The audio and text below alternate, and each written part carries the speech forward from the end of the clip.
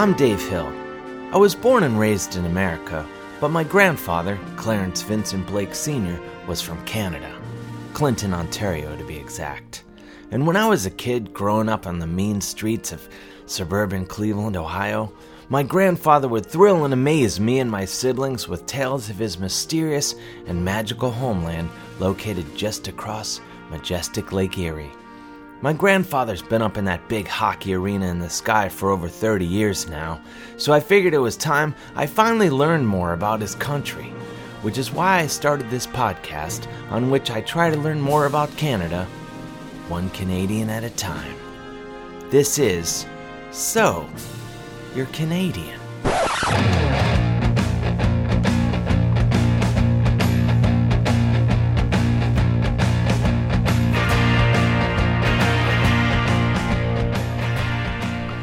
Today I come to you from the beautiful shores of mighty Lake Erie in Cleveland, Ohio, where, if I squint just right, I can see Canada right from where I'm sitting.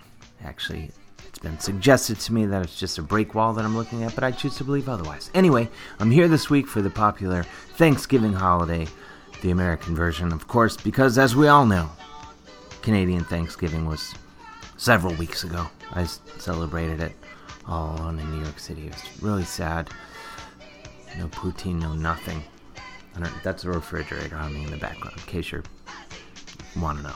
Anyway, if you are in the Portland area, or maybe you're in Canada and just feel like driving to Portland, we're going to be at the Ha Ha Harvest Comedy Festival, Chris Gersbeck and I, doing a live version, you heard me, a live version of So You're Canadian this Saturday, which is to say November 30th. We're going to be doing So You're Canadian at Kelly's Olympian there at 2 p.m. with our guests will be Heidi Brander and Will Weldon, two actual live Canadian people. You heard me. So come on down, come on out. It's going to be fun. It's going to be mayhem. Chris and I are both going to wear hockey jerseys. Not going to say what team just yet, but it's going to be electric. So that's this Saturday, November 30th. Portland at the Ha Ha Harvest Comedy Festival at Kelly's Olympian at 2 p.m.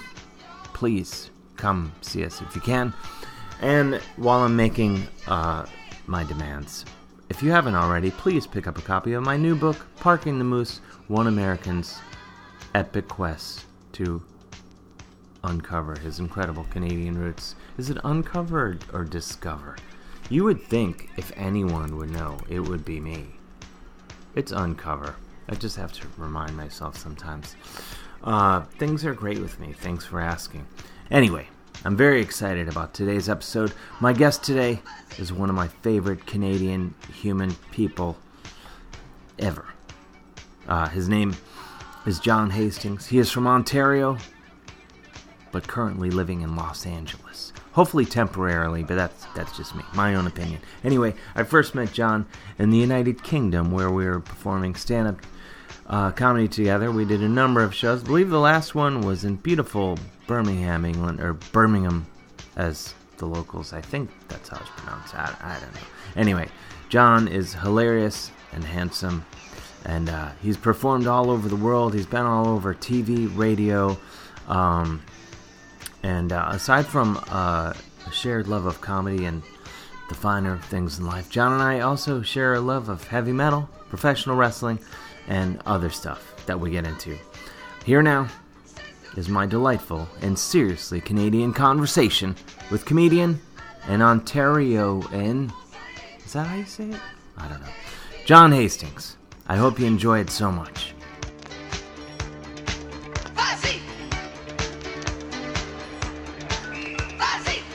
Thank you, John, for coming over. Thank you for having me, Dave. We're in the bustling village area of New York City. We are. This is exciting. I think, is this... I'll probably give us a preamble of some sort before we get to this action-packed part of the podcast. I'm sorry to start sounding all official. I like podcast host. You have a good tone for business. Yeah. Like, it doesn't sound demeaning or authoritative. It's just like, we got to get through some stuff, then there'll be some other stuff, then it'll be the end. Yeah.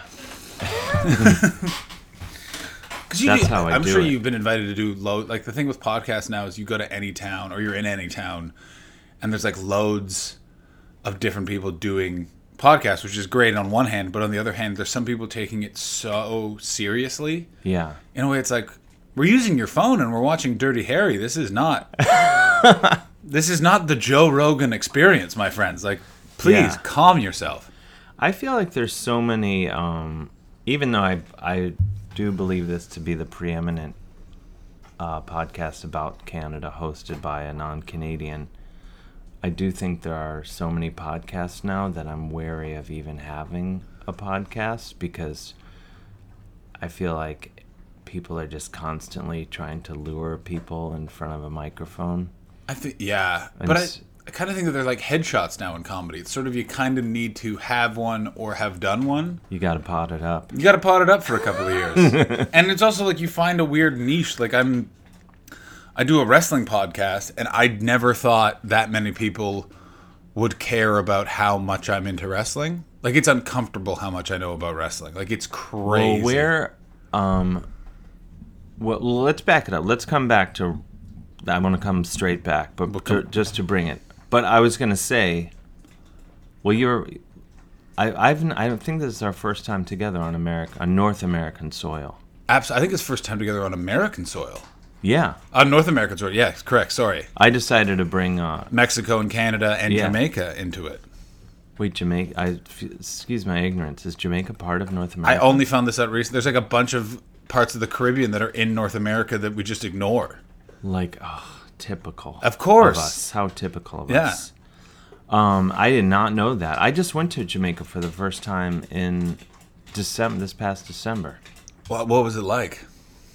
It was delightful, but the thing, my experience and also what other people told me is that you want, of course the fantasy is that you're going to go there and the Jamaican people will be like, you seem so cool. Yeah. Come hang out with us at the place we normally hang out and not the tourist place. That's the thing you want so badly. Yeah, you want to be like, but everyone's like, no, just stick to tourist places. The tourist places, because everyone's in agreement that's what you should do. Like the locals don't want you like rolling up to their bar.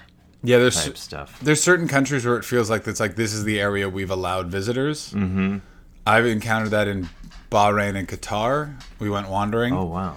And we just ended up in like essentially what was like a fenced-in parking lot that was being used as a souk or a market, and it was clearly for your locals. And I could feel like the walls closing and like people were coming out to kind of look at us, and not in that sort of like who are these people, but like wait, what's a souk or it's a market in sort of the UAE and in Middle East countries. A souk is sort of like a market or meeting place, and they have tourist ones. And then we're getting a lot of Lucy sounds. A lot of for the listener. Yeah, Dave and I are not slurping from a giant bowl and talking. Bonus. People who listen to my other podcast, Dave Hill's Podcasting Incident, are quite familiar with Lucy's beverage intake. But I think this is maybe a So You're Canadian first. She's a thirsty gal. And also, I'm just happy that she's warm to me, because at first she was really giving me the gears, which is a real shame, because I love a dog. Yeah. Well, if I can, infuse some bonus Canadian content, she's, I think, especially parched today, because we went to the dog park, and there was a Newfoundland dog there, who was as big as a couch. Yeah. And she had never seen one of these dogs before. And the dog was super intent on playing with her. And she was just like, whoa. So excited. Yeah, just meeting a horse for the first time. Yeah. I think I made this up, or one person told me this in a bar, which was Newfoundland dogs can smell cancer. I was just talking about the dogs can smell like diabetes they can stuff. And then I think that they specifically can smell that. Oh, wow. So that would be bad news if you found out you had cancer from a dog. Yeah, you're having a lovely time petting this giant horse, gentle giant dog, and then it's just, boo! I have bad news for you. It's just smelling a weird lump you have on your neck, and you're like, oh no, it's Hodgkin's!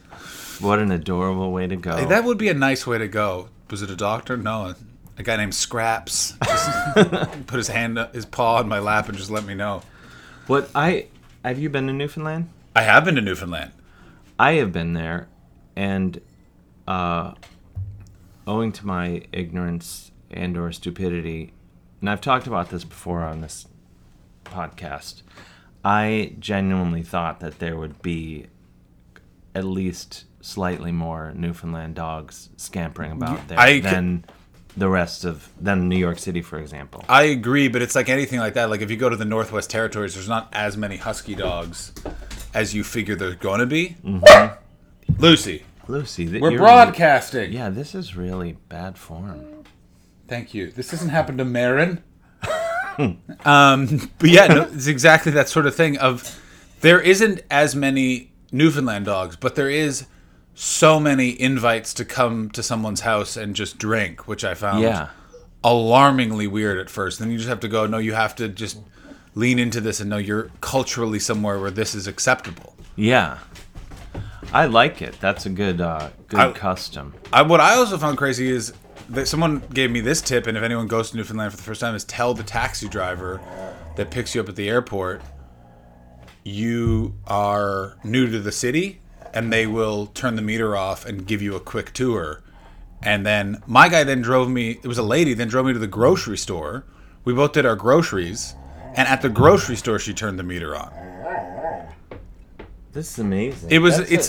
It's like nowhere else you've ever been, because they're so polite and nice and like weirdly welcoming. In like, you come from New York, and I've lived in Toronto and London and LA, all these sort of like aggressive, mean cities. Lucy, you're really... Lucy, I understand that you're all hopped up because you've met a Newfoundland dog, but we're trying to praise its homeland, and I can't tell what breed of dog you are. Oh, I see. You just want me to throw the ball. You have to let it go. Drop. I'm not playing this game with you. All right, there. You win. Yeah, what? And so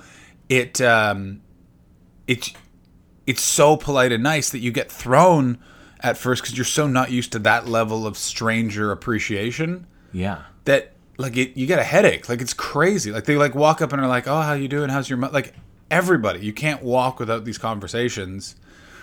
And also Newfoundland, what I love is that Newfoundland dealt with a boom economy better than any other society I've ever seen.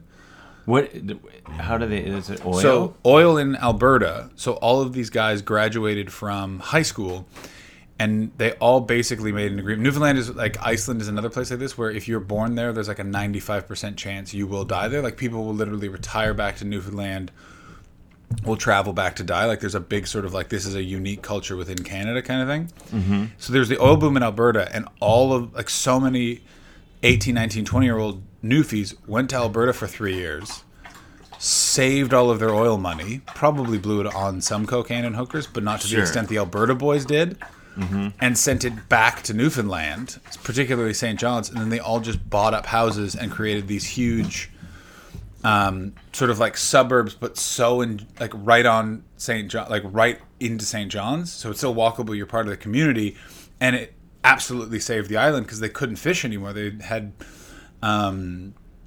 all these government bans on fishing to save the fishing population, and it revitalized the entire province because they poured all the money back in. They could fix all the infrastructure, they could afford to start new businesses, all this sort of stuff. And it's such a great testament to that place, where it's like, you know, if New York State had that kind of boom, it wouldn't be infrastructure. Everyone would be just dead from caviar overdoses and choking on too many bonbons. True. This is true. It's just, it's a fascinating thing. So, Dave, so what is your relationship to Canada? You have relatives that are from there? Or my grandfather was from Canada, from Clinton, Ontario, which is western, I guess, like right across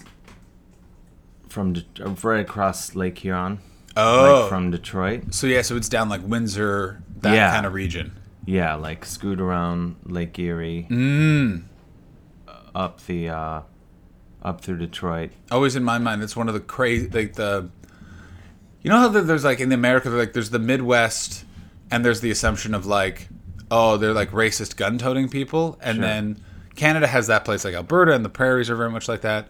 But what they never talk about, and America has this too, is like the quirky, weird towns, like not the how could you live here? But like, why would you live here kind of places. And I put like Clinton, most of Southern Ontario. Just like, this place is madness. Why would you stay? Like, and they're like, it's great.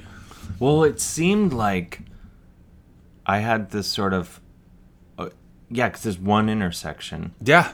And like you can drive over to like, I think the town is called like Bayfly or something. I'm getting it wrong probably. But we went out there and but I went to my grandfather's house. I assume some sort of bungalow left over from World War II? No, it was like, it started as a tiny little barn, and they had 10 people in it or something. Do you think about, though, like that generation of people that literally, like, your house was a shack in the middle of Canadian winter? Yeah. And you just dealt with it. They were probably, we got a shack. Two plots down, they're living in the side of a hill. Yeah, I mean, I think they were homesteaders, and then they started working the land and all that, and eventually built like a nice big house that's still there. But like, I think at least one or two of his siblings just died. And that was just like, oh well. It's just like kind of like, oh, it's part of the deal. You're gonna lose a few. Like my grandfather was from Montreal. Grew up in Dorval. Where's Dorval? Dorval is sort of, it's off the, if you're coming into Montreal from the airport, it's the area directly north and west of you, basically. It sort of skirts the airport. But in that time, that was like so far away, like insane, not part, like just crazy. It's like it was the Bronx 30 years ago in New York. Like, it was a very rough, weird, sort of that working class, but kind of dangerous working class town. Yeah. And it was just assumed that at 13, all the boys, you had to leave school. And it's just like, imagine, that's just how much society has changed. Of like, yeah, 13, he was the second oldest. His brother had a weird muscle disorder and died at 17. So it's like, you're now the oldest son. You're 13, you have to go you're in the pole position. You have to get a job. That's how this works, is we gotta, and he had he had two sisters, so it's like they have to be supported because they can't get jobs right now. And it's just like it just couldn't even fathom that. At 13, I was pulling my pud and reading about punk rock. Like, the idea, like, now you go work in a factory, I was like, well, everyone's going to die in that factory because of the fire I'm going to inadvertently start. Well, that's it. Yeah, my grandfather, and I think one or two of his brothers, when he was like 14 or 15, just moved to Winnipeg to work in a shirt factory. And like lived there for several years, and then he learned all about, went into menswear and moved to like Detroit and then Cleveland. Because that's a place. Because Detroit in that time, and then Cleveland, those are industrial towns. Everyone needs a nice, wide lapelled brown suit. Yeah. Well, the best part is he went into that, and then he eventually landed. Where's the photo? I had it somewhere in here, but he eventually went. His main thing was golf attire. Oh. And so I have a picture, I think, over there of him with Jack Nicklaus. Like, with sweaters, like golf sweaters. If I'm doing my math right, like, this is like 50, 60, this is the height of peak checkered golf attire, like avocado green matched with a radioactive orange. Yes. Gorgeous attire. Yeah, and he famously said that his job would always be secure because no matter what, people will always need golf attire. He absolutely nailed it. And it's true, it worked out for him. And I have the exact sweater you're talking about back there. Oh, of course. Somewhere in my closet. I have 3 sweaters that I've tracked down that he sold. It's just there's certain fashion looks where I just like, how even then did they think this was a good idea? Yeah. We did live through the skinny jeans scare of 2000 and sort of. I was just talking about this last night. What an abomination! Because I look at pictures of what are you fucking wearing? Unless you're in the Ramones it can't be done. No. Skinny jeans. I saw this guy the other day wearing looked like stretch skinny jeans, and they looked sprayed on. Ugh. And he was not like, there's probably some guy out there who can pull up, but he was not like a thin man. He was like, and I just wanted to pull him aside and be like, look, I'm gonna do you a solid and just. You want a nice pair of chinos with just a touch of give. You want them to look fitted. Yeah, but yeah, I was just like, oh no. You'll die alone if you wear these. It's just interesting, but like, how did they not know? Like, teal matched with a neon yellow in a triangle fashion as pants, and like that. Yeah. And they're spending like half a week's pay on this and hiding it from their wives, and they're like, I am the height of fashion right now. It's just crazy. But we're gonna look back on. I look back on what I was wearing in early university. I'm like, you look like an asshole. Oh, yeah, I go back, like, pretty much every 6 months, and I'm like, what was I thinking? What was going on with me? Well, because you've rocked an ascot in your past. Oh, yeah, and I will again. Yes, but that's if you have the right aesthetic, you can pull off anything, and you have an ascot aesthetic. You got exposed brick in your apartment. Like, you're fine. Well, the ascot, to my mind, because the first, because I was in London, and I was talking with friends there, because you would see ascots and cravats for sale way more frequently than you do in America, for example. And I was like, I'm going to get one. And I bought one, like, on Carnaby Street or something, ground zero for ascot and all English neckwear. And I caught my reflection. I was like, I look like such an asshole. And then I met up with some friends, and I still had it on. I was feeling really insecure. They're like, oh, no, here. I'm like, in America, an ascot means, like, it's like you're a cartoon asshole. And they're like, no, in England, it's more like you're an artist. Yeah, if you have that. But then I started to like it because I view it as kind of social ankle weights. Like, because I'm wearing this, and people's first impression is like, who's this asshole? And because I know or assume that people that don't know me are thinking that right out of the gate, it forces me to be nicer. That's great. To be extra nice. Because I'm like, whoever is just meeting me, I'm already at a disadvantage. Because I have this neckwear on. I love it. I always find that I'm in my mid-30s now, and I still will wear band T-shirts. And I find that will say, especially in England, because they are such a dress-up culture. Like, after dark, you put on a nice shirt because you're out. Yeah. And I just feel really uncomfortable in those. And it's a similar thing there with that, where you kind of have to, you got to make with some intellectual chat quick, or they're going to think you're an absolute moron. And then they're like, oh, it's a choice. It's very interesting countries when it comes to fashion. Of like, America is, I think, a middle ground between Canada and England when it comes to appearance in a weird way. Like, there's a conception that America is very badly dressed. And granted, I live in LA and I'm in New York.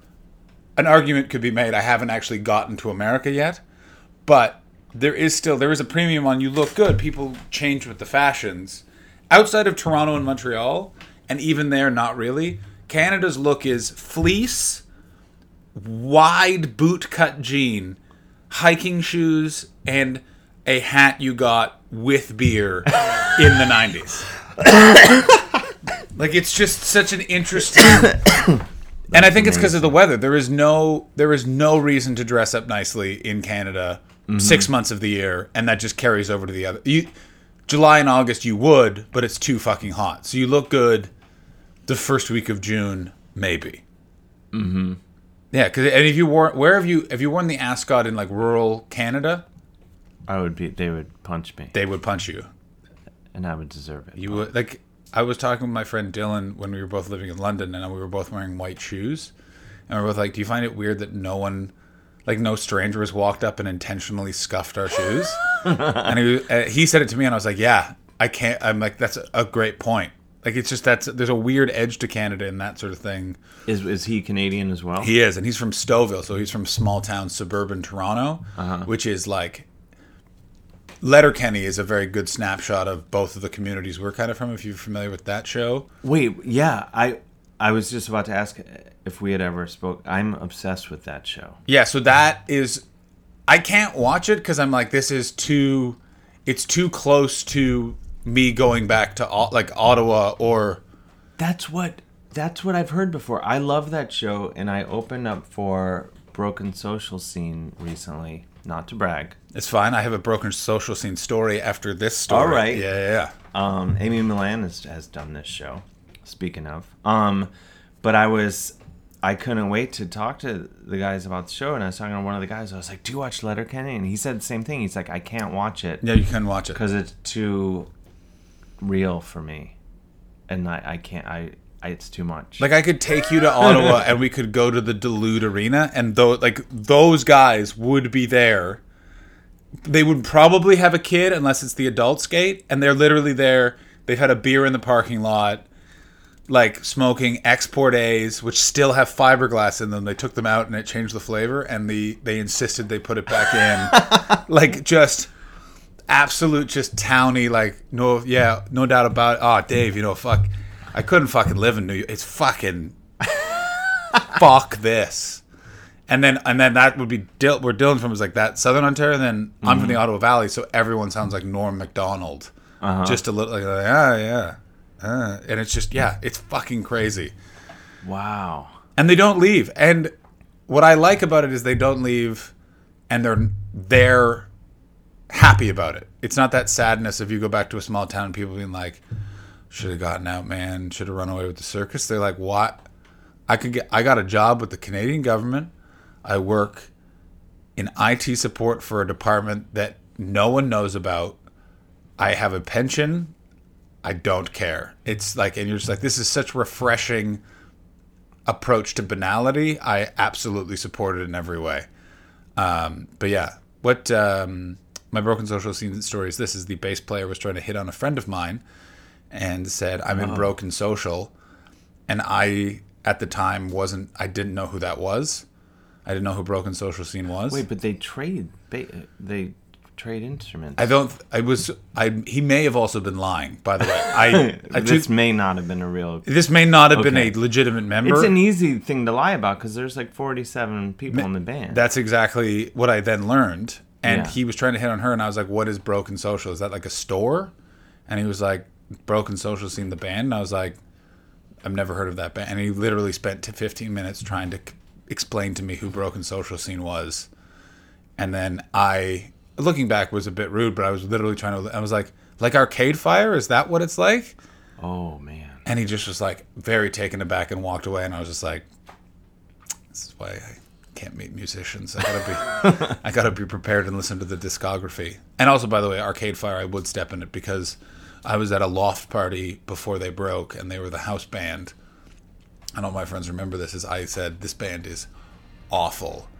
They're never going to make it. And 2 years later, I was playing their first album, being like, this is great. And they're like, you've seen them.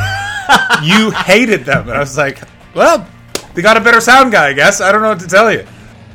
And now let's take a quick break and check in with our friends over there at Maximum Fun. Go to MaximumFun.org to find out what their deal is.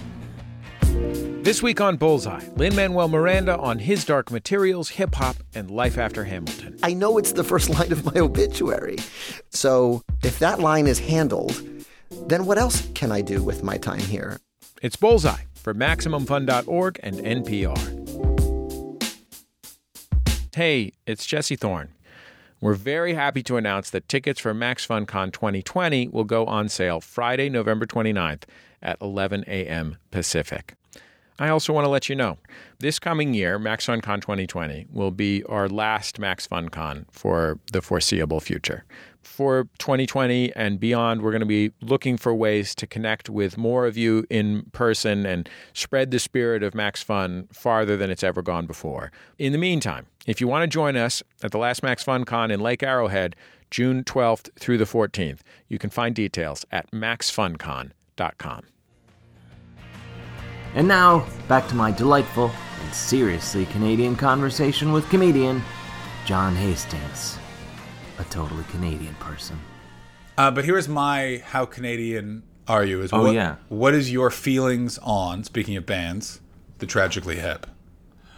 Well, that's an interesting question because I was just kind of, for the update, Lucy is kind of petered out and now sleeping. She's now calmed down and is now asleep.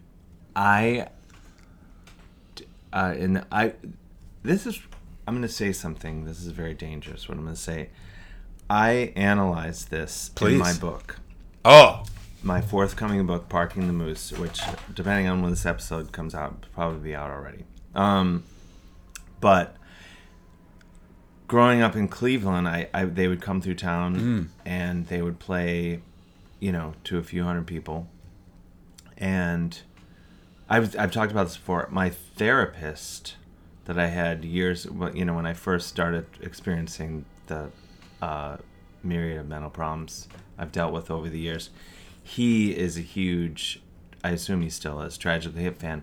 And he even sent me, he's like, I made a website where like people make music with like Atari. Yeah. He made covers of Tragically Hip music with like 12-bit or whatever. What was it like 8-bit. seeing that your therapist do? Like right there, I'd be like, I got to get a different therapist. Well, it was a little jarring because I was just like, well, I don't know about this. And, but he was a great guy. But anyway, so I didn't understand their music, and then I was in Merrickville, Ontario, where my friend Niels lives, and he's a big fan. And I was just like, put their records on for me. I want to understand. I want to kind of get on board with it. And he was just like, we don't need you to get on board with this. Like, don't like. Yeah. I think he's like, you don't think you're doing Canada a favor by getting on board. Like, we're fine without you getting it. Yeah, we're not looking for... There's too many people at the arena for most of our tastes anyway. Yeah. Yeah. So, so he kept playing it, though, because it was just what he had in his car. And then I was like, oh, I get it. This is, like, just catchy, enjoyable music. And you can go to this with your friends and have some beers. And this is probably a super... I like this. And he was just like, yeah, you still don't get it, and fuck you, I don't care what you think. Well, that was being a snob, but yeah, no, you absolutely get it. They're Canada's Bruce Springsteen, the equivalent would or be. sort of like REM. Yeah, like depending on your sort of age group or also Yeah. geographically where you sort of grew up, they're that band that is like, this is our thing. That no other. It's a weird thing being Canadian. There's rare, especially in the 90s. Canada was never talked about on television. Mm-hmm. So, except the Tragically Hip and the Kids in the Hall. Yeah. Were the only things that were not sad to be Canadian or made fun of being Canadian or still felt like they were in Canada but were out there. Like, Tragically Hip being on Saturday Night Live was crazy. Like, I was like 6 and I remember, or 7, and it was on the news. Like, they didn't even mention Mike Myers, who is way more famous and was hosting the show. They were like, Kingston's own Tragically Hip. Like, It's happening. their last concert, the Prime Minister, for those who don't know, they stopped performing. The lead singer got brain cancer and died. Yeah. Their last concert, the Prime Minister went, who is a very decisive figure within Canada, and everyone was like, well, he should be there. Like, this is very... I watched it backstage at a show at Edinburgh, Scotland, and had to stop myself from crying. Wow. Because you're just like, this is the end of a era. Yeah. And my friend Brendan, who's Australian, didn't know what it was. Brendan Burns. Brendan Burns was another wrestling fan. a massive wrestling fan, was just like, what is this? Why do you care? And it was that simple thing of like, this is not something I'm going to explain to you. This is either you understand why we're all upset. Because all of the Canadians around the Edinburgh Festival that night were in different places, just sat watching the concert on YouTube. Yeah. And he was like, explain it to me. And I was like, you don't worry about it. And someone got in his face and was like, this isn't for you. This is a Canadian thing. We don't have anything else. It's this, and it's Celine Dion, and for some reason we don't acknowledge Neil Young, so he's not on the list, and that's it. Well, I started, it's still in my book to some extent, but... And I assume you go more in depth of that idea of it being something you don't need to be a part of, or you don't want to give away the chapter? Well, this is probably telling too much, but the way I had written it, my editor was like, you need to back off a little bit because there are people who are going to be like, fuck this guy. Like, the fact that I was even like, I don't get it. Because I basically talked about how I didn't get it, and then I got it. And he was just like, I don't think you should ever acknowledge not getting it. I think you're right. I like that you got it, because that's the thing is also people so much, especially with like a band like that, will put so much of a premium on like it's our thing, and to me it is, but it's also that thing of like you got it. It's fun, catchy, fun, sing along music. You can have a couple of beers too in a parking. Like that's what else are you looking for from rock and roll than that? Like when it gets beautiful and artistic, that's awesome.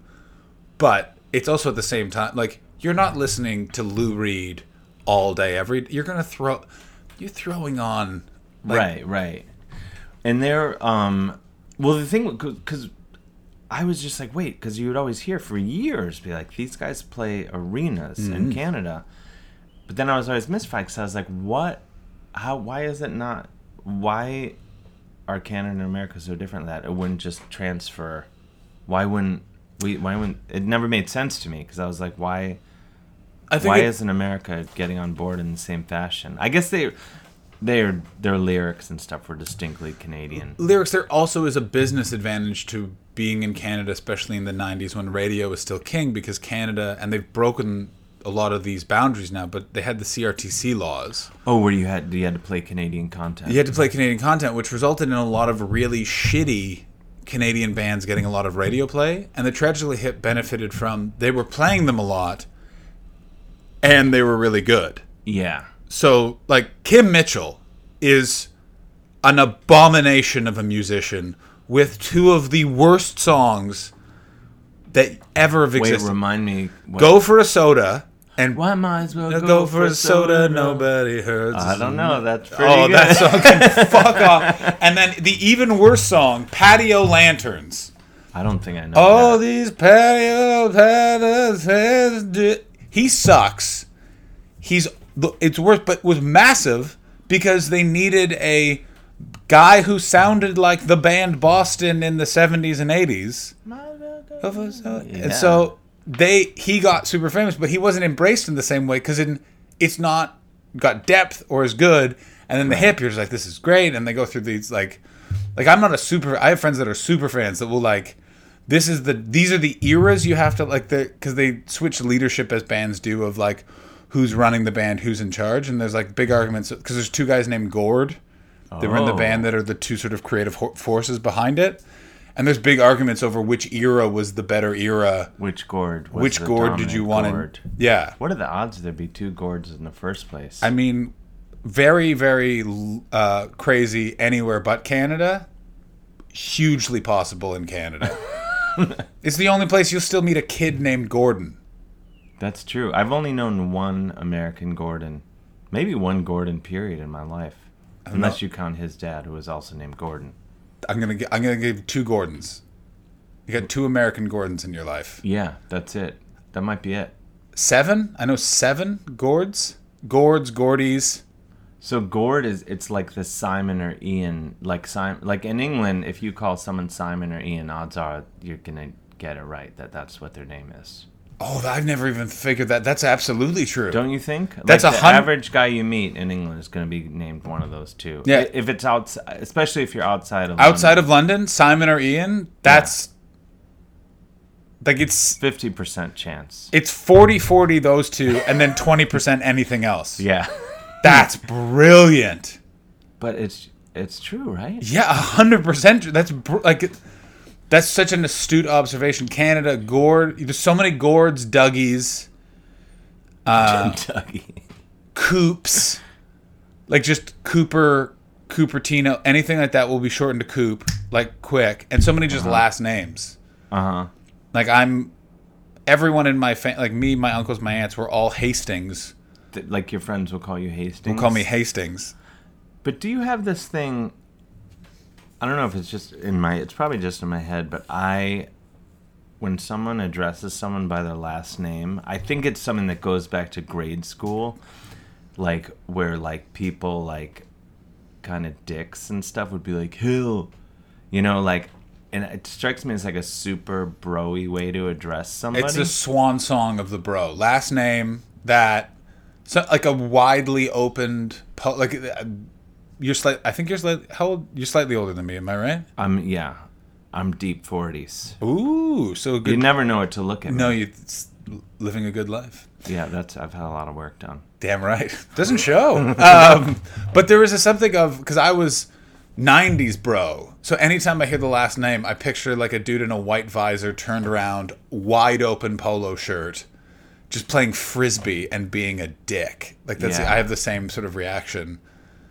But it still happened once I hit university to me. But we were in theater school, so perhaps someone was being ironic, and then we just never explained it to each other. Wait, so where did you go to school? I went to Concordia in Montreal. Oh. So I did the classic Eastern Canadian.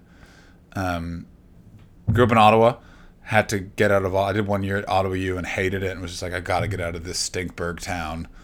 And it was either Montreal or Toronto, and I picked. But what's you're from Ottawa, but what's your like actual town that you like grew up in? Ottawa. Ottawa proper. Ottawa proper, Westboro, Ottawa. Because Ottawa is gotten through a huge population expansion, and they also changed the city limits border. So, okay. So it would be 1 million people, because they were like, this is embarrassing. The capital of Canada is like 300,000 people. Mm-hmm.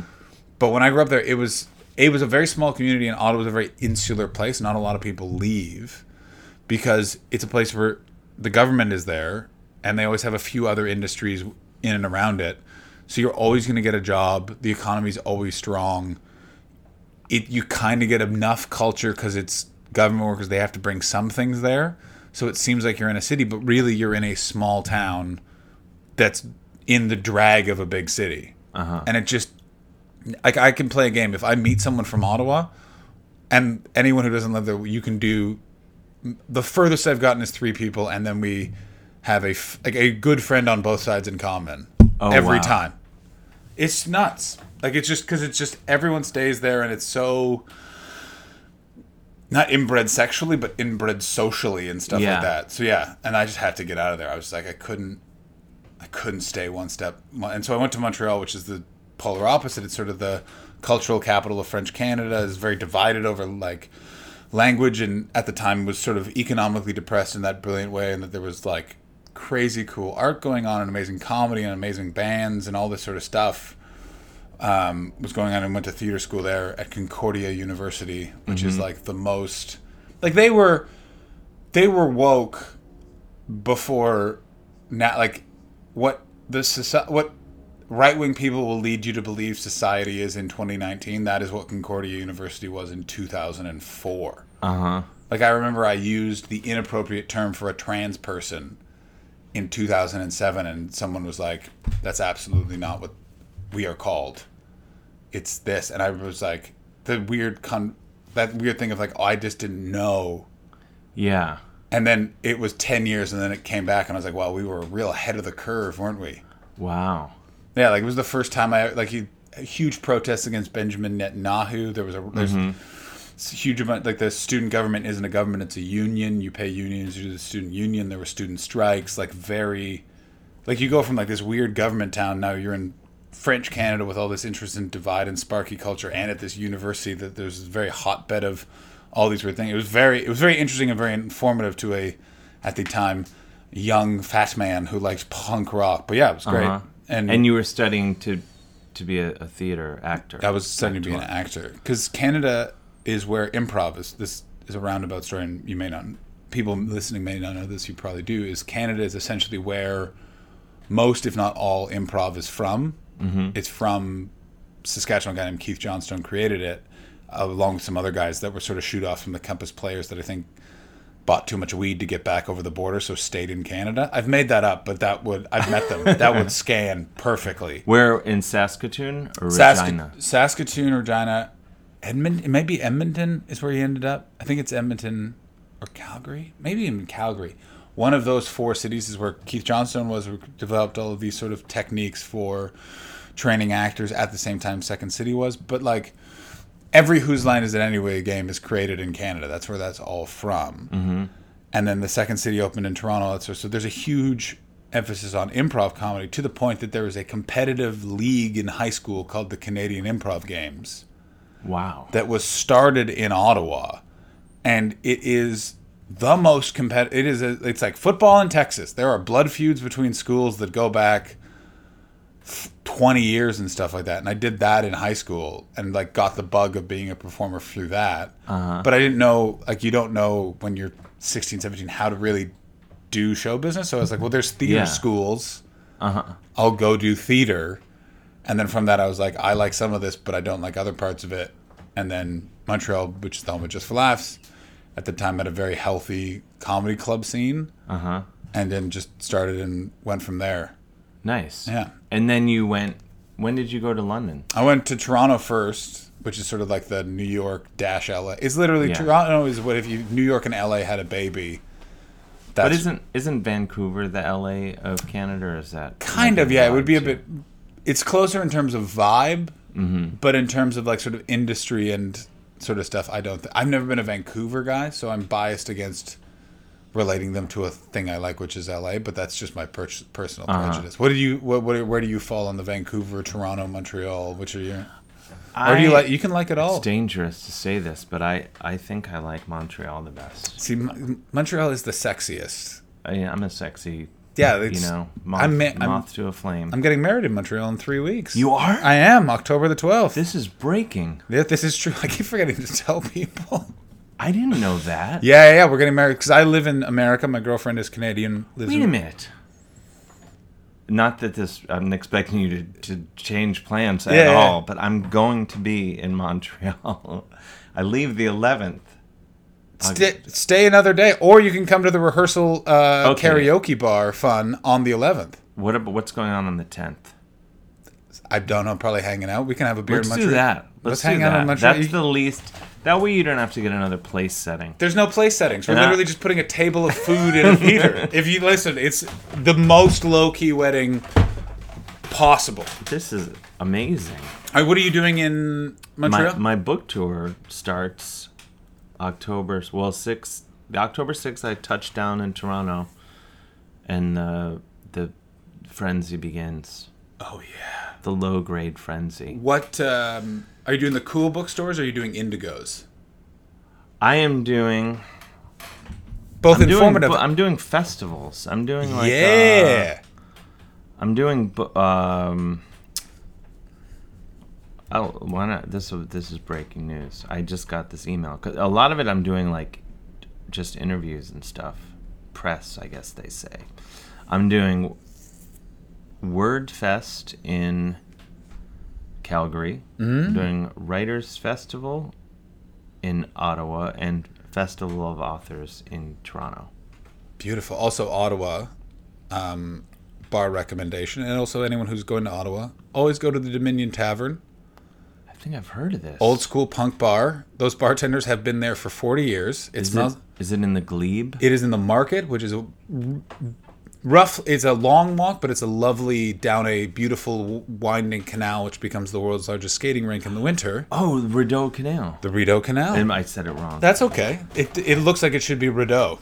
But this is as a kid who was trying to ingratiate himself with I was, just trying to. I basically, having a Canadian grandfather was thrown on the ice at like 2.5, 3, of course, or whatever, and then I started playing hockey, I think, just to curry favor with him, and was just...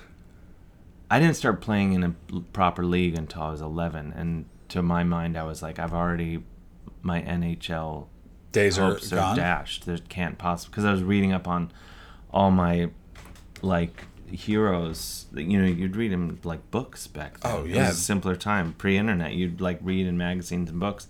Like, what? This guy started at 7 months old? Yeah, or whatever. Like Gretzky, they put him in a league with 11-year-olds and he was 7. Yeah, and he was kicking their ass. He kicked their ass. So, that's why he tucked his jersey. That's a fun fact. Oh, because it was so big. It was so big, they put him in a bigger jersey so they're like, this is what an 11-year-old will wear, and they tucked it in the bag. And if you ever watch him play, his jersey was always tucked in the bag. Forever, because he couldn't... Because he'd worked out all of his moves based on that feeling on his body, so he didn't feel comfortable without it. That's amazing. But so the idea, I always wanted to play, like, the rare occasion I got cold enough to play pond hockey in Ohio, I did. And then so when I went to Ottawa for the first time, my friend Niels is driving me down the Rideau Canal. Yeah, baby. And it was family day. Yeah. So it was crazy. Everyone's out on the ice. And like an idiot, I didn't bring my skates. And I was like, this is paradise. It's a weird thing that I have of I just assume everyone knows how to skate. Oh, yeah. Because you just have to learn it. Yeah, that's what I thought when I was a kid, because we all you had no choice. And I remember my oldest sister, Miriam, when she got to be whatever, 11 or 12, started to develop other interests. And she said, like around the whole family, like, I don't want to ice skate anymore. And my grandfather, my Canadian grandfather, said, what good are you if you can't skate? Oh, no! Yeah, and in my mind, I was like, he's right. Like, if you can't skate, you're not, like, a complete human. Yeah, there's a weird thing. It's like finding out people can't ride a bike, which, there's a variety of reasons why they don't, but I'm just like, what? What did you do when you were a kid? And even, like, now, my brother's 16 and has grown up in the age of the internet, and he's still, like, you still have to know how to do it. It's still, every park in every neighborhood still has that. They literally, the city waters it down, puts up those weird, splintery gray boards. Yeah.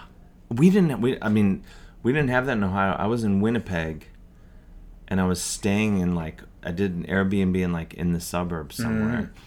And I went for a run, and I happened upon, it was in the summer, I happened upon one of these rinks, and I was just like, oh my gosh. And I was just imagining the magic of, like, what it would be like in the wintertime. What was also so crazy of my memories of it, and this might be skewed through time or whatever, is that it was everyone from the neighborhood. So it'd be like 4-year-olds playing with 40-year-olds. Mm-hmm. And the level of competition a 40-year-old who didn't make it onto the Montreal Canadiens brings to that vibe.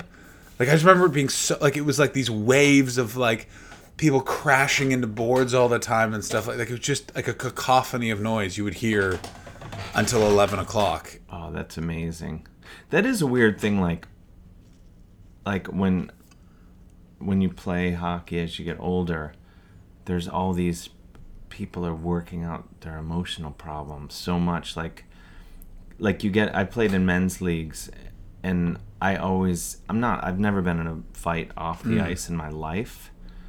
Never even come close, but I have beaten up so many guys on the ice because you have to just smack some sense into them. It's because they're like, you got to calm down, buddy, and then you just pop them a couple of times. Well, in hockey, it's also encouraging, and it also makes it safer because it keeps everyone in line. Yeah. The abolishment of this is the most Canadian conversation. The abolishment of the goon in the NHL has made it a much more dangerous, violent game, because there was a time where all of the teams had a guy who might not be able to skate, who was crazy and will kill you. Like, famously, the most famous one is Marty McSorley, who on national television said, "What is your job?" And he said, "I protect Wayne. If you touch him, I will get you on the ice, in the locker room, or in the hotel." And then walked away. And it's just like, and you can see him interviewed now. No CT on this guy. Nice mustache. Looks like, I think he owns a hardware store. Like, just a salt of the earth human being. But that kept everyone in line because every team had that guy. It's amazing. Did you read Gordie Howe's book? I never read Gordie Howe's book. I was in the airport. That's a great airport book. Well, I was flying, I'm guessing to LA, because it was like somewhere where it was like a good book length flight. So I bought the Bobby Orr book, and that book was really good. And it seemed like he wrote it himself, as best I could tell. Well, I was looking for any like ghostwriter, and didn't say anything anywhere. And I was like, that was such a great book. I enjoyed that so much. So then I'm flying back to New York, and I see the Gordie Howe book, and I was like, there's no way you can't top the Bobby Orr. That was a great hockey book. And the Gordie Howe book was even better. And it was so amazing because he just talks about that, just like and like just beating the crap out of people. Yeah. And just like how he's like, what I would do is I would just punch someone for no reason, and it would just scare the other team, and it would give me all this room. And he talked about like when the rinks used to have, they didn't have the plexiglass, they just had the chain link fence. And he's like, you would get over to the corners, and people would like would punch you through the fence. glass. Yeah. The fence would hit you. And then, so he's like, there was this guy that kept messing with me, and he just threaded the butt end of his stick through and nailed the guy in the face or something. And then another game, because it was like before television. And it's on the radio, and the announcer's not going to rat you out. Yeah, so he's like, I waited until like the play was, I stayed behind the play, and I just popped this guy, and then all of a sudden the guy's down on the ice bleeding, and everyone's like, what happened? He's like, I don't know. But and then he's talking about like some player was dating his daughter or something, and he said like, do me a favor, in the next game I want you to just punch someone for no reason. And the guy did it, and he's like, wow, that really worked. That like, it really gave me the room on the ice that I needed. It's like, because everyone just stayed away from me. I get Bobby Orr and Gordie Howe. Gordie Howe was always on the Bruins, or Bobby Orr was always on the... Bobby Orr's Bruins. Bobby Orr's Red Wings primarily. There it is. That's because I knew... Bobby Orr was under Don Cherry when Don Cherry was the coach, and was the only coach ejected from a Stanley Cup final. That's how I do it in my head. Don Cherry, yeah. For those of you who aren't Canadian, Don Cherry is he's our prime minister. Don Cherry does a 3-minute television show in between the first and second period on Hockey Night in Canada called Coach's Corner, and he's a very charismatic right-wing fascist man, essentially. I didn't know until fairly recently. Because I assume researching a book about Canada, you had to... I learned, because I of course have known who he was ever since we got cable when I was a kid. And but I didn't know until recent years that he's a right-wing nut job. That said, I'm going to tell you two things that are going to warm your heart. One, Ron MacLean and Don Cherry, after the broadcast, wherever they are, one of the PA's job is when they go on air is to go back to the hotel room and put beers on ice, and then they walk back to the hotel room together and watch the late games and drink beer together. And then Ron MacLean goes out and parties, because Ron MacLean is an animal. Second fact, Ron MacLean, he's a Canadian sports journalist, in my opinion, is the greatest sports journalist that's ever lived, knows everything. For a brief time, they were taken off of... They were only doing Hockey Night in Canada, and Ron MacLean was not the face of Hockey Night in Canada anymore, because the NHL hated that he was an objective journalist and he would bridle under any direction from them, because he was always... The idea was every information about a sport is what should be delivered. And they, in a new TV deal, took him off television for a year, and it cratered the ratings so hard they had to bring him back. Oh, wow. Oh, he's the best. That's awesome. For you American listeners, you may recognize him as briefly being a commentator on the X Games in the late 90s. Oh, that's a good... it's a fun, weird bit of trivia. Piece of information. Wait, so what... Did we cover what is the most Canadian thing ever? Did you say it? I would say that we kept getting to it, and then I was asking you about the Tragically Hip. Is that's a Canadianness? Okay, that's a Canadianness barometer, and I think you've actually nailed it. Because not from Canada, so you didn't grow up with it being brainwashed, but you were able to appreciate it, even though your friend kind of gave you some shit about it. Yeah, I finally. But he's made it clear, like, don't, he's like, just figure it out on your own time. And I'm not going to give you any sort of... he won't guide me. I am trying to figure out what the American version of that... I think it's Bruce Springsteen would be the closest... Probably. Because REM fans aren't going to get angry if you don't like REM. Probably not. No. It'd be weird if they were like, hey, you just got to really listen to Losing My Religion. Well, the REM fan to me right away, I'm like, well, because that's when, the lyrics started to be, you could understand what he was saying. That's a fair point. Things like that. Whereas I go back to the mumble era, the early records. Is that when he still had some hair? Yeah. He had a fair amount. Yeah, he had hair for the first 4 records, I would say. It's crazy. It's crazy how much music has changed that R.E.M. could have four records and sort of that was when they were unknown and then have a hit. Yeah. Like, it's just like, that would never happen now. I know you got like 2 weeks. Yeah, if that. Like, yeah, people talk about now like a record. I was talking to a friend and he's like, yeah, the thinking now is you get 3 weeks after the records come out, like, to make something stick, and if it doesn't, you're probably done. Holy shit! Like, OK Go was like they were the first big internet viral videos, as music videos, all this sort of stuff. I forgot they existed for about 4 years. Like, it's just crazy, just how quickly either people become narrowcast and they just go to their audience and they just don't take, like, there's no songs of the summer really anymore. Do you know what I mean? Yeah, they're just like. And I discover them, sometimes it takes me like several years to... I've told this story in many platforms before, but I had never heard... I did a show with some friends, like a variety show, and they played this song called Irreplaceable on acoustic guitar. Oh. And it was 4 women, 2 guitars, 4 singing, and... they played the song You Must Not Know About Me, and I was just like, I assumed they wrote it because I'd never heard it in my life, and I was just like, oh my God, they've done it. They've written one of the greatest catchiest songs I've ever heard in my life. And then afterwards I was like, you guys, you're going to be millionaires. That's an incredible song.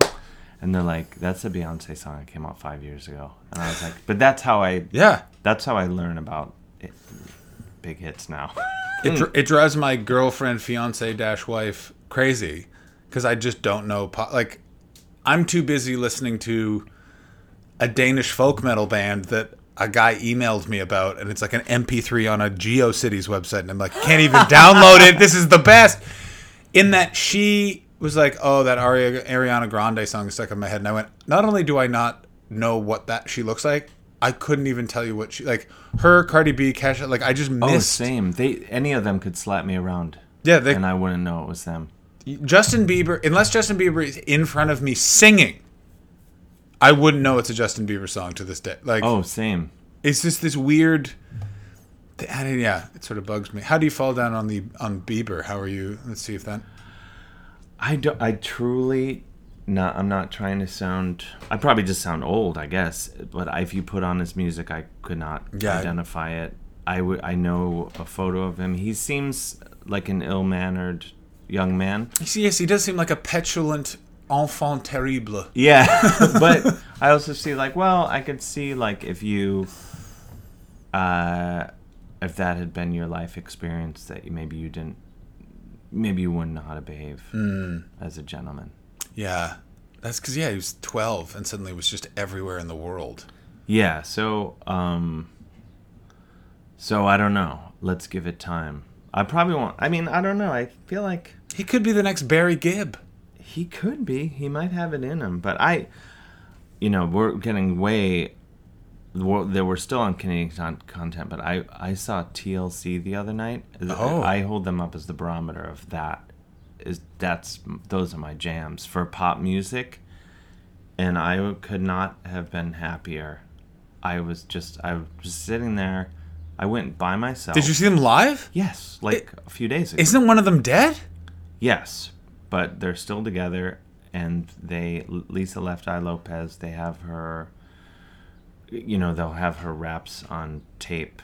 Oh, and they'll have awesome. Videos, and they come out, and it's just like, I was so happy. Like, I was just there, just like, oh my gosh, waterfalls, no scrubs, just playing t-ball with the hits all night long. Because they're one of those bands where you forget how many hits they have.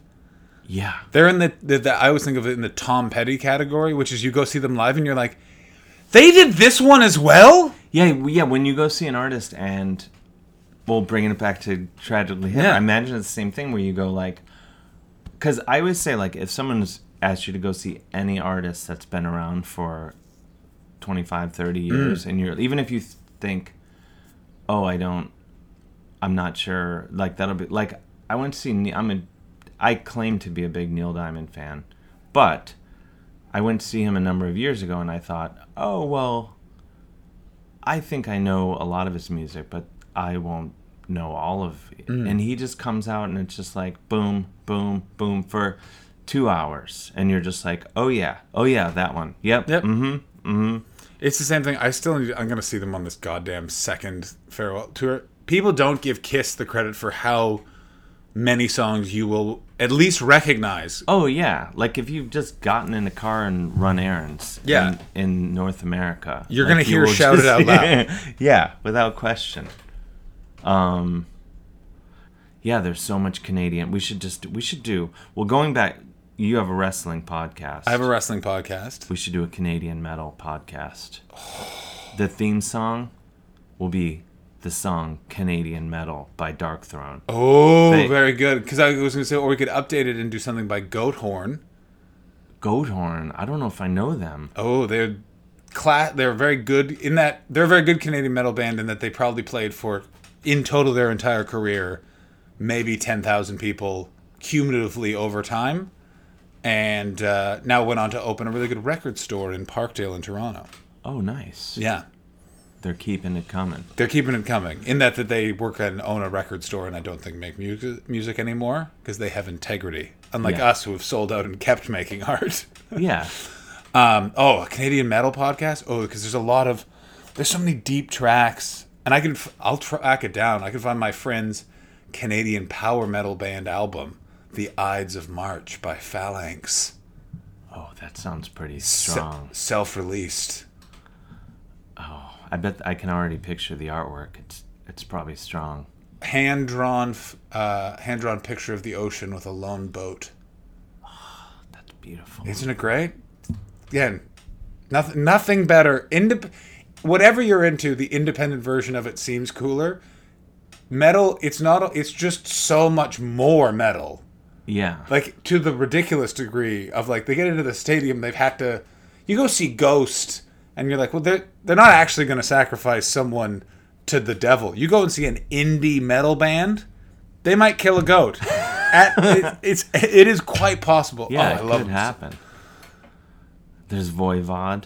Voivod? Are you pro Voivod? I'm very pro Voivod. Are people anti Voivod? No. I'm pro Voivod. I love Voivod. I want to make sure. I saw them live opening for Ozzy Osbourne when Jason Newsted, essentially being the most giving man in the world, took some of his ever and growing Metallica money and did that Voivod album in like the mid 2000s. Oh yeah, and he was the bass player for a while. Yeah.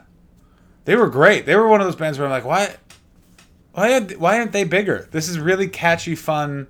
Yeah, totally. I think there is like an art rock aspect, and I don't say that in like a negative. No. There is like this thing where it's like, oh, this is probably like a lot to handle for someone who just is looking to drink beers in a parking lot. I think potentially. Yeah, they have a bit of the Sepultura's Soulflies of them a little bit, and that it's a bit too experimental at times. Not too much for me. Not too much for me either, but I always think of other people of like the consumer. Yeah, I've gone too far into like it's same, and everyone says, "Oh, John, put on some music." I'm always like, someone else do it because even what I think other people are gonna like, I'm gonna like, you guys like the Stooges, right? And they're like, yeah, no, I don't want to hear this. That's the thing. I can same thing. I can't. Only if I put on music in my own home, maybe it will stay on. Yeah, like if people on the rare occasion when people come over, we'll party on the party deck, and I'll put my jams on. No one's gonna come back inside and turn it off. But anywhere else, I'm asked to put on music. 20 minutes tops before I'm like, wait a minute, that's not my music playing anymore. Yeah, of course. I have this exact same. It's not a problem. I totally understand it. It's like, yeah, not everyone is into the Desert Sessions 3. The last half hour when they're just noodling, and you're like, I didn't. I like the mistakes. But yeah, Voivod. Anvil is a great discussion over whether or not they are truly a good metal band or they had one good song and a great documentary. Well, I try to keep quiet on this topic, but I won't. Since you brought it up, I also have a strong opinion about them. My feeling on Anvil is I'm pro Anvil. Let me say that. I hope they keep anviling it up for years to come. And the documentary I thought was a great story of friendship and perseverance. But the sort of thesis of the movie, I guess, is that they came up with all these other bands that became huge giants, and then it's just like, but what happened? Why didn't Anvil become a huge band like all their peers at the time? And then you hear their music and you're like, I know why. Yeah, I have the exact same opinion where I'm like, yeah, it's very also ran. Yeah. And like, yeah, Metal on Metal is a good song, but the rest of that album is kind of like, this is very generic. Like, if I want to listen to this, I'll put on Manowar, because Manowar they're, tilling the same soil, and they're doing it better. That was always my thing with Anvil. Is like, yeah, and that's also, you can see why that their success and fame hasn't carried over after the documentary. Like, they had a rip around the sun, and then they kind of just went back to being a Toronto bar band. Yeah, but it's a touchy subject just in my mind, because I don't want to... No, and it's, again, I'm not begrudging them their success and stuff like that. It's just, I guess it was just that thing where you go like, it's not a mystery why they're not a huge band. But I'm glad... I'm happy for anyone's success. And it's, again, it was a great story, well told. Yeah. And, yeah, it's persevering friendship, and you're happy to make that album. And my one also thing is, when they're surprised there's fans out there, I'm like, no, I've been in show business too long. Someone tells you. Yeah. Like, you have a spreadsheet. Yeah. There's no, like, I had no idea. Yeah, it's like, that doesn't happen ever. It's like that one, or like you sometimes see it with comics, especially with a feigned surprise about how big a room is. And I was like, you did a sound check. You came out and went 1 2 1 2, a little higher, too tinny. All right, great. Like, yeah. It's those lies in show business always bug the shit out of me, because I'm like, for me, I'd be like, it'd be more interesting if it's like, holy fuck, we sold out. Are we actually able to play for that many people? We haven't had a traditional backline. We haven't been through, like, that's a different experience for a band than playing in a bar. But that's just my nitpicky, being too into it kind of level. Yeah, I'm trying to think of now other Canadian. Serial Joe technically is metal. Skid Row, an argument could be made that they came to prominence when they got a Canadian. That's a dangerous thing to say. I know a lot of people across the Hudson that would beg to differ. Bring it on. You get Rachel Bolan and Snake Sabo in here right now. You didn't have lines of limousines in front of the Stone Pony until Sebastian Bach. This is true. And Sebastian Bach right now is just touring, playing their first album, and is selling out every venue, adding shows in every city. Reunite Skid Row. I would go to so many shows. How much they must really hate that guy to not. I think they really hate. Like, his Instagram, his social media output alone, I'm like, I could see why this guy would have some issues. Yeah. What's going on here? But yeah, it's one of those, and I've never been in a band, and you can kind of tell, like, but yeah, it's crazy that I think they're going to do it. I think after this tour of how much success he's had, they think, well, we could do a few weeks. Yeah, like, it's 3 weeks. You play all of Slave to the Grind. Then away you go, because that's the next album that will have a 30th anniversary. Yeah. So 2 years, enough time to do it.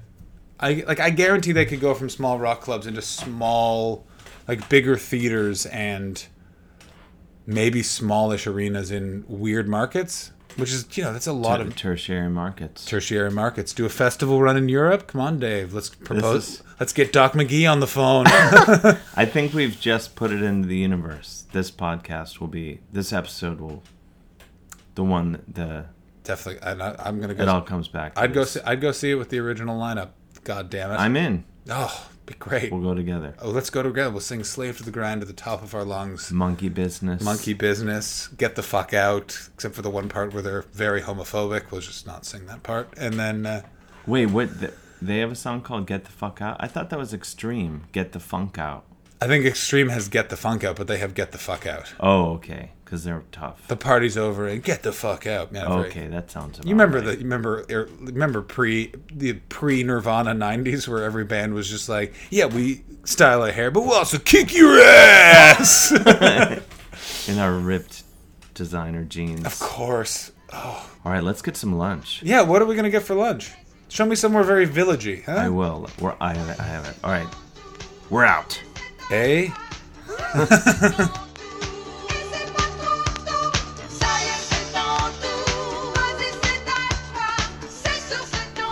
And there you have it, my delightful and seriously Canadian conversation with John Hastings.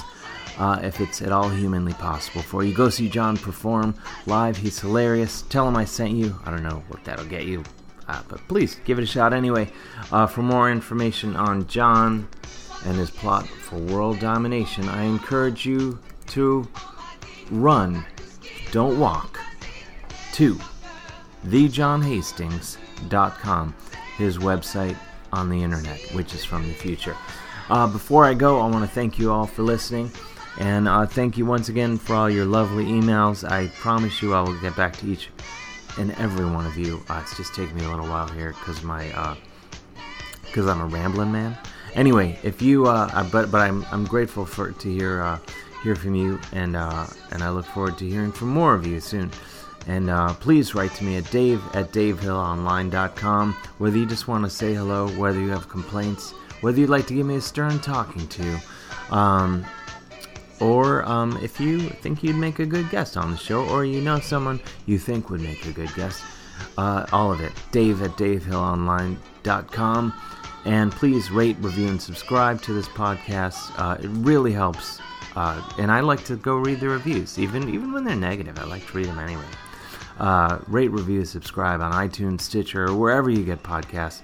It would be really helping me and my partner in crime, Chris Gersbeck, out. Speaking of Chris, I want to thank my partner in crime, producer, and man behind the scenes and all that, Mr. Chris Gersbeck, for doing all the fancy knob twiddling and basically all the hard stuff. I just do the yapping. Thank you, Chris. And thanks to the fine folks at Maximum Fun for letting us be a part of their podcasting empire. For more information on Maximum Fun and their plot for world domination, go to MaximumFun.org. Parking the Moose. Get it now before it becomes banned everywhere. I don't think it's going to be banned, but I know that's like a popular, if you say that, it gets people worked up. And it makes them like, I better get this book before it's banned. Anyway, until next time, this has been So You're Canadian with me, Dave Hill. And I'm not sorry.